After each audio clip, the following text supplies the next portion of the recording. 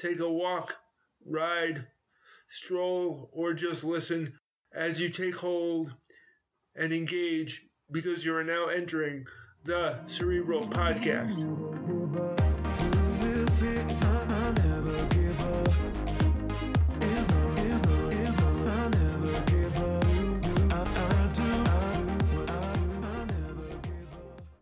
The wordplay of the day.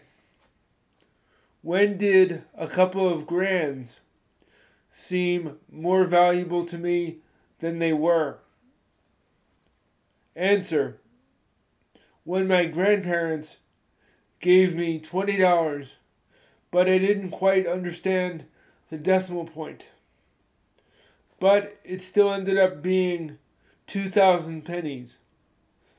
I'm still thankful for all of my grandparents' interactions. There were probably over 2,000 interactions in total.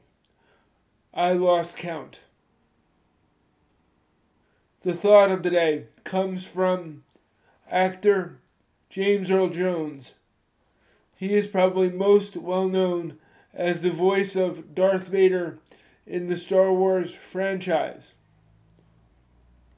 He said, "I was an adopted child of my grandparents, and I don't know how I can ever express my gratitude for that, because my parents would have been a mess, you know." Hello, friends, and welcome back to the Cerebral Podcast. For new listeners, the Cerebral Podcast is me talking about my crutches as disability devices and literary devices. I also offer up personal advice to help parents, kids, and anyone else who wants to learn about my interpretation of disability engagement. I was born with spastic cerebral palsy as a result of being born with spinal meningitis 2 months prematurely in the 1970s. Spastic cerebral palsy is a movement disorder that moderately impacted my balance and coordination. The spasticity occurred because of stiff or tight or involuntary muscle movements. It primarily impacted my legs and secondarily impacted my arms and hands in a milder way. I grew up in competitive schools where I was mainstreamed in the 1970s and 1980s. I was the only kid with a physical disability in school. I was sometimes forced or coerced into difficult situations because of my limited options, understandings, or lack of support. As a result, I often used my cerebral against the palsy like an oxymoron. In other words, I used my brain to work through many of my physical, environmental, and even existential challenges. Reasonable accommodation and the ADA didn't become law until 1990, or broadly accessible to me until I was at Marist College in New York in 1991. Reasonable accommodation is an adjustment made to make fair the same system for an individual like me based on a proven need.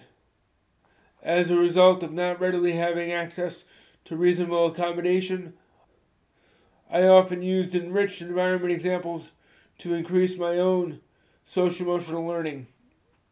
The basics of social-emotional learning now involve self-management and social management to improve self-direction and responsible decision-making. This is episode 79. Thank you for joining me today. Preface. For the month of November, I am talking about relationships and family issues. In simpler terms, I am talking about grandparent and grandchild relationships. Today, I am talking about family solidarity. More simply, I mean the bonds of family. In this week's Rite of Passage Experiences, or ROPE, I am talking about my two grandmothers. There was my Polish grandmother and my German grandmother. They both liked soap operas. My Polish grandmother liked General Hospital, and my German grandmother liked Days of Our Lives. Both soap operas involved their own complicated, dramatic, and heightened issues, storylines, and situations that had complex or confusing roles that played out on screen. Be sure to listen for one or two things that you can take away from this episode. Now, let's both take hold and engage. According to the futurelearn.com website, there are 6 types of family bonds of solidarity.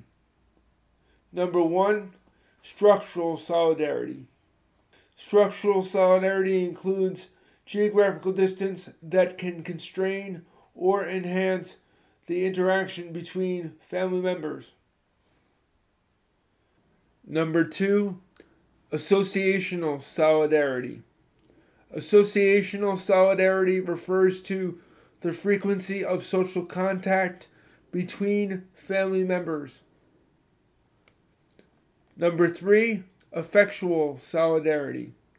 Affectual solidarity is the manifestation of emotional feelings of closeness or affirmation between family members. Number 4, consensual solidarity.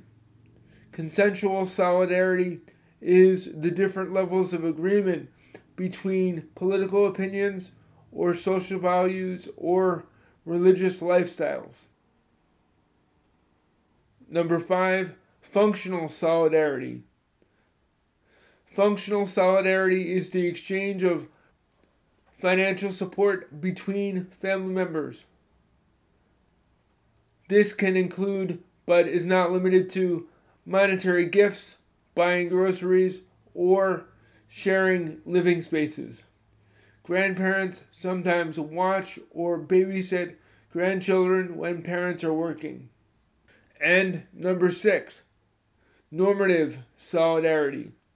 Normative solidarity refers to the strength of the obligation felt between family members. In some families, there is a great importance put on family cohesion or closeness, while other families find it acceptable to be very independent from each other. The roles that family members play depend on the needs and types of solidarity that different families feel. In this week's Rite of Passage Experiences, or ROPE, I am talking about some of the closeness and solidarity that I had with my Polish grandmother and my German grandmother. My Polish grandmother was very smart, but she often would confuse or create her own language or combine English words. For example, growing up in the 1970s, there was a brand of underwear made for kids around superheroes. They were called underoos. My Polish grandmother combined Wonder Woman and underoos and called them wonderoos. Another example of my Polish grandmother confusing and creating language happened when she watched the soap opera General Hospital. She frequently referred to commercial intermissions as commissions. The word commissions was her way of combining those two English words. She redefined commissions in her own way.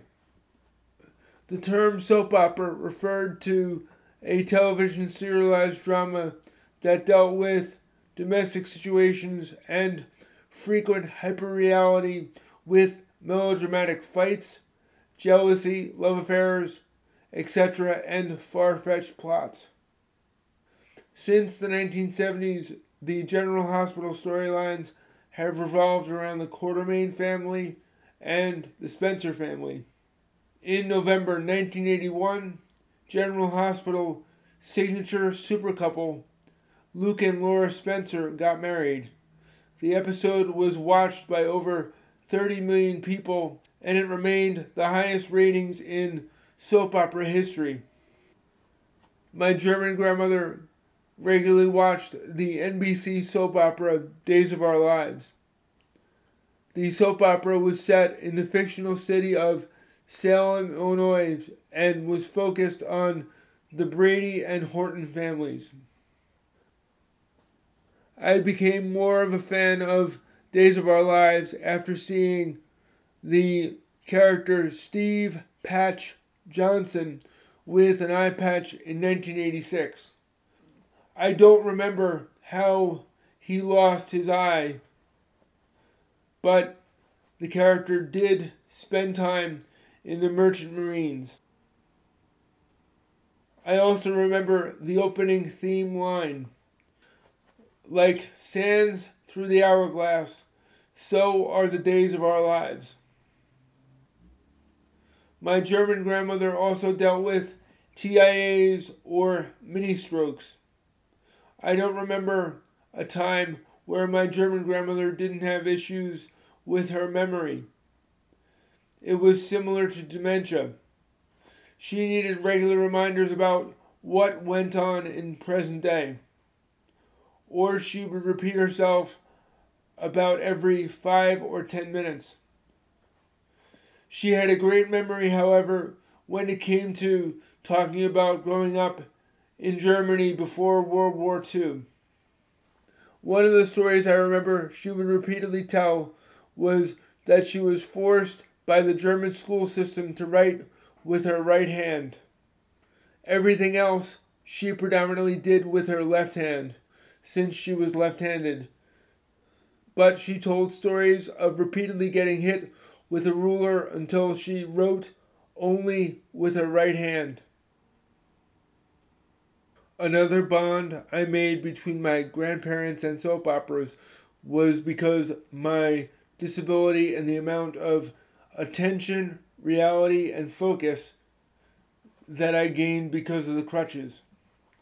Crutches, disabilities, and wheelchairs in my grandparents' era were equated with sickness and polio. The primary example of disability for my grandparents was former President Franklin Delano Roosevelt. In 1921, before becoming President of the United States, he contracted polio. His legs were paralyzed and he used a wheelchair and leg braces for the rest of his life. I felt solidarity with my Polish grandmother because of her difficulty expressing herself through language. As I previously mentioned in this episode, she made up her own words or her own definitions.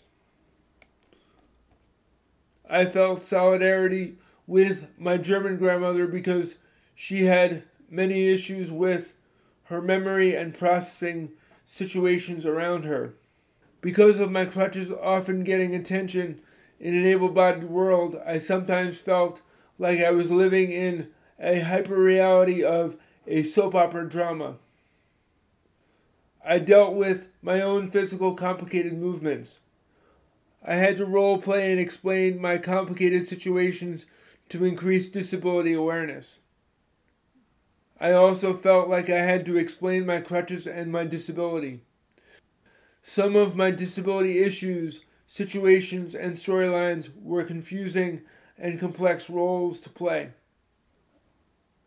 Because of my 4 surgeries and some of the difficulties I had in my daily life activities, I sometimes felt like I was somewhere between General Hospital and Days of Our Lives. Were there 1 or 2 things that you heard in this episode that you could learn from or lean into? You can also find more resources in the show notes. Thank you for allowing me to be a voice inside your head. Please share this podcast with someone you know. Were there 1 or 2 specific things that you learned or liked would you mind joining and sharing it on the Cerebral Podcast Facebook group? You can listen to the show on Podbean, iTunes, Google Play, and Spotify, or wherever you find your podcasts. Thank you to the listeners who support the show on the Cerebral Podcast Facebook group. I invite you to join the group. You can also email the show at thecerebralpodcast@gmail.com or send questions, comments, or ideas for the show. And remember, it takes effort to be vulnerable, be accountable, and be respectful in the way you treat others and yourself. You can be the biggest variable in your life when you take ownership.